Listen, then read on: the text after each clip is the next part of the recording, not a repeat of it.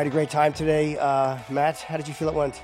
Am I a little underdressed for this thing? No, you look great. Thank you so much. You look great. Jimmy, not every day do you interview a president. President Donald Trump sat down with us and talked fights for 40 minutes. UFC, boxing, his history with boxing, Tyson, George Foreman, and tonight's card with Volkanovski, Yair Rodriguez. He talked about Bo Nickel, Georgie Masvidal. He had a great time, I think. Here are some of the highlights. For the rest of the full interview with video, you can see it on Fight Pass. You can see it on YouTube, social media.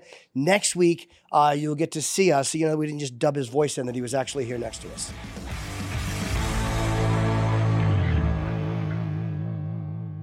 Jimmy, I was going to say tonight, speaking of great fighters, Alexander Volkanovski. Yeah, he's a great fighter. What an amazing fighter. Yair Rodriguez, who's a very dynamic fighter. Any thoughts on that fight? That's going to be exciting. Well, Rodriguez from Mexico said such nice things about me that I would never say anything bad. It's hard to, right? No. When they like you, it's hard He's to root great. against. Now, at the same time, Alexander is tough, although he lost the fight previous, but a lot of people think he didn't lose that fight. Very close. There are a lot of people talking about UFC now, because I'm just saying how good UFC is, but there were a lot of people thought that he did not lose that fight.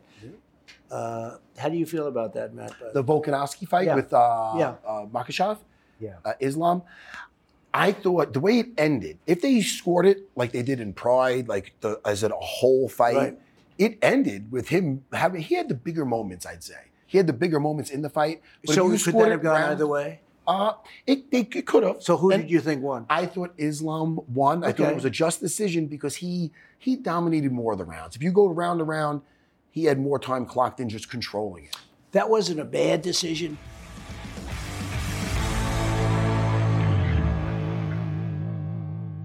You know, you have somebody fighting Bo Nickel tonight. Oh yes. So he was at the White House, and he was with Jim Jordan. Jim Jordan, and you know, Jim Jordan, the congressman, was a great wrestler. He was an All-American wrestler. I guess he was the NCAA champion for a number of times, but a great wrestler. But he was an All-American. His son's an All-American wrestler.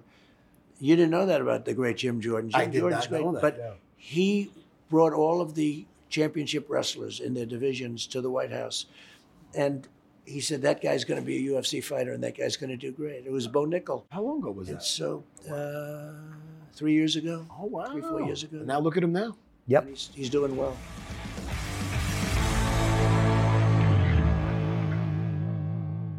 Now, let me ask you, because I heard you're really into music, is what I heard. I like that's music. the rumor.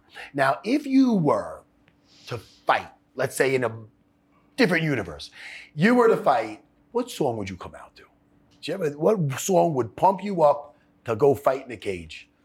Well, I don't, a lot of songs can pump you up. You know, Dana and I did a great thing with Kid Rock a couple of months ago, and we work. He's a great guy too. He loves golf, but Kid Rock is a great guy. And we walked out to his song, and we got a thunderous applause. So I believe we're walking out together tonight. I mean, we'll find out, but I believe we're walking out together again. I said, let's do the same song. I think that, well, we are the champions, but that's played so much. Yeah. I mean, every time you see a World Series or anything, they play it, but it's good. But there are a lot of songs. I mean, inspirational songs that make you want to do it.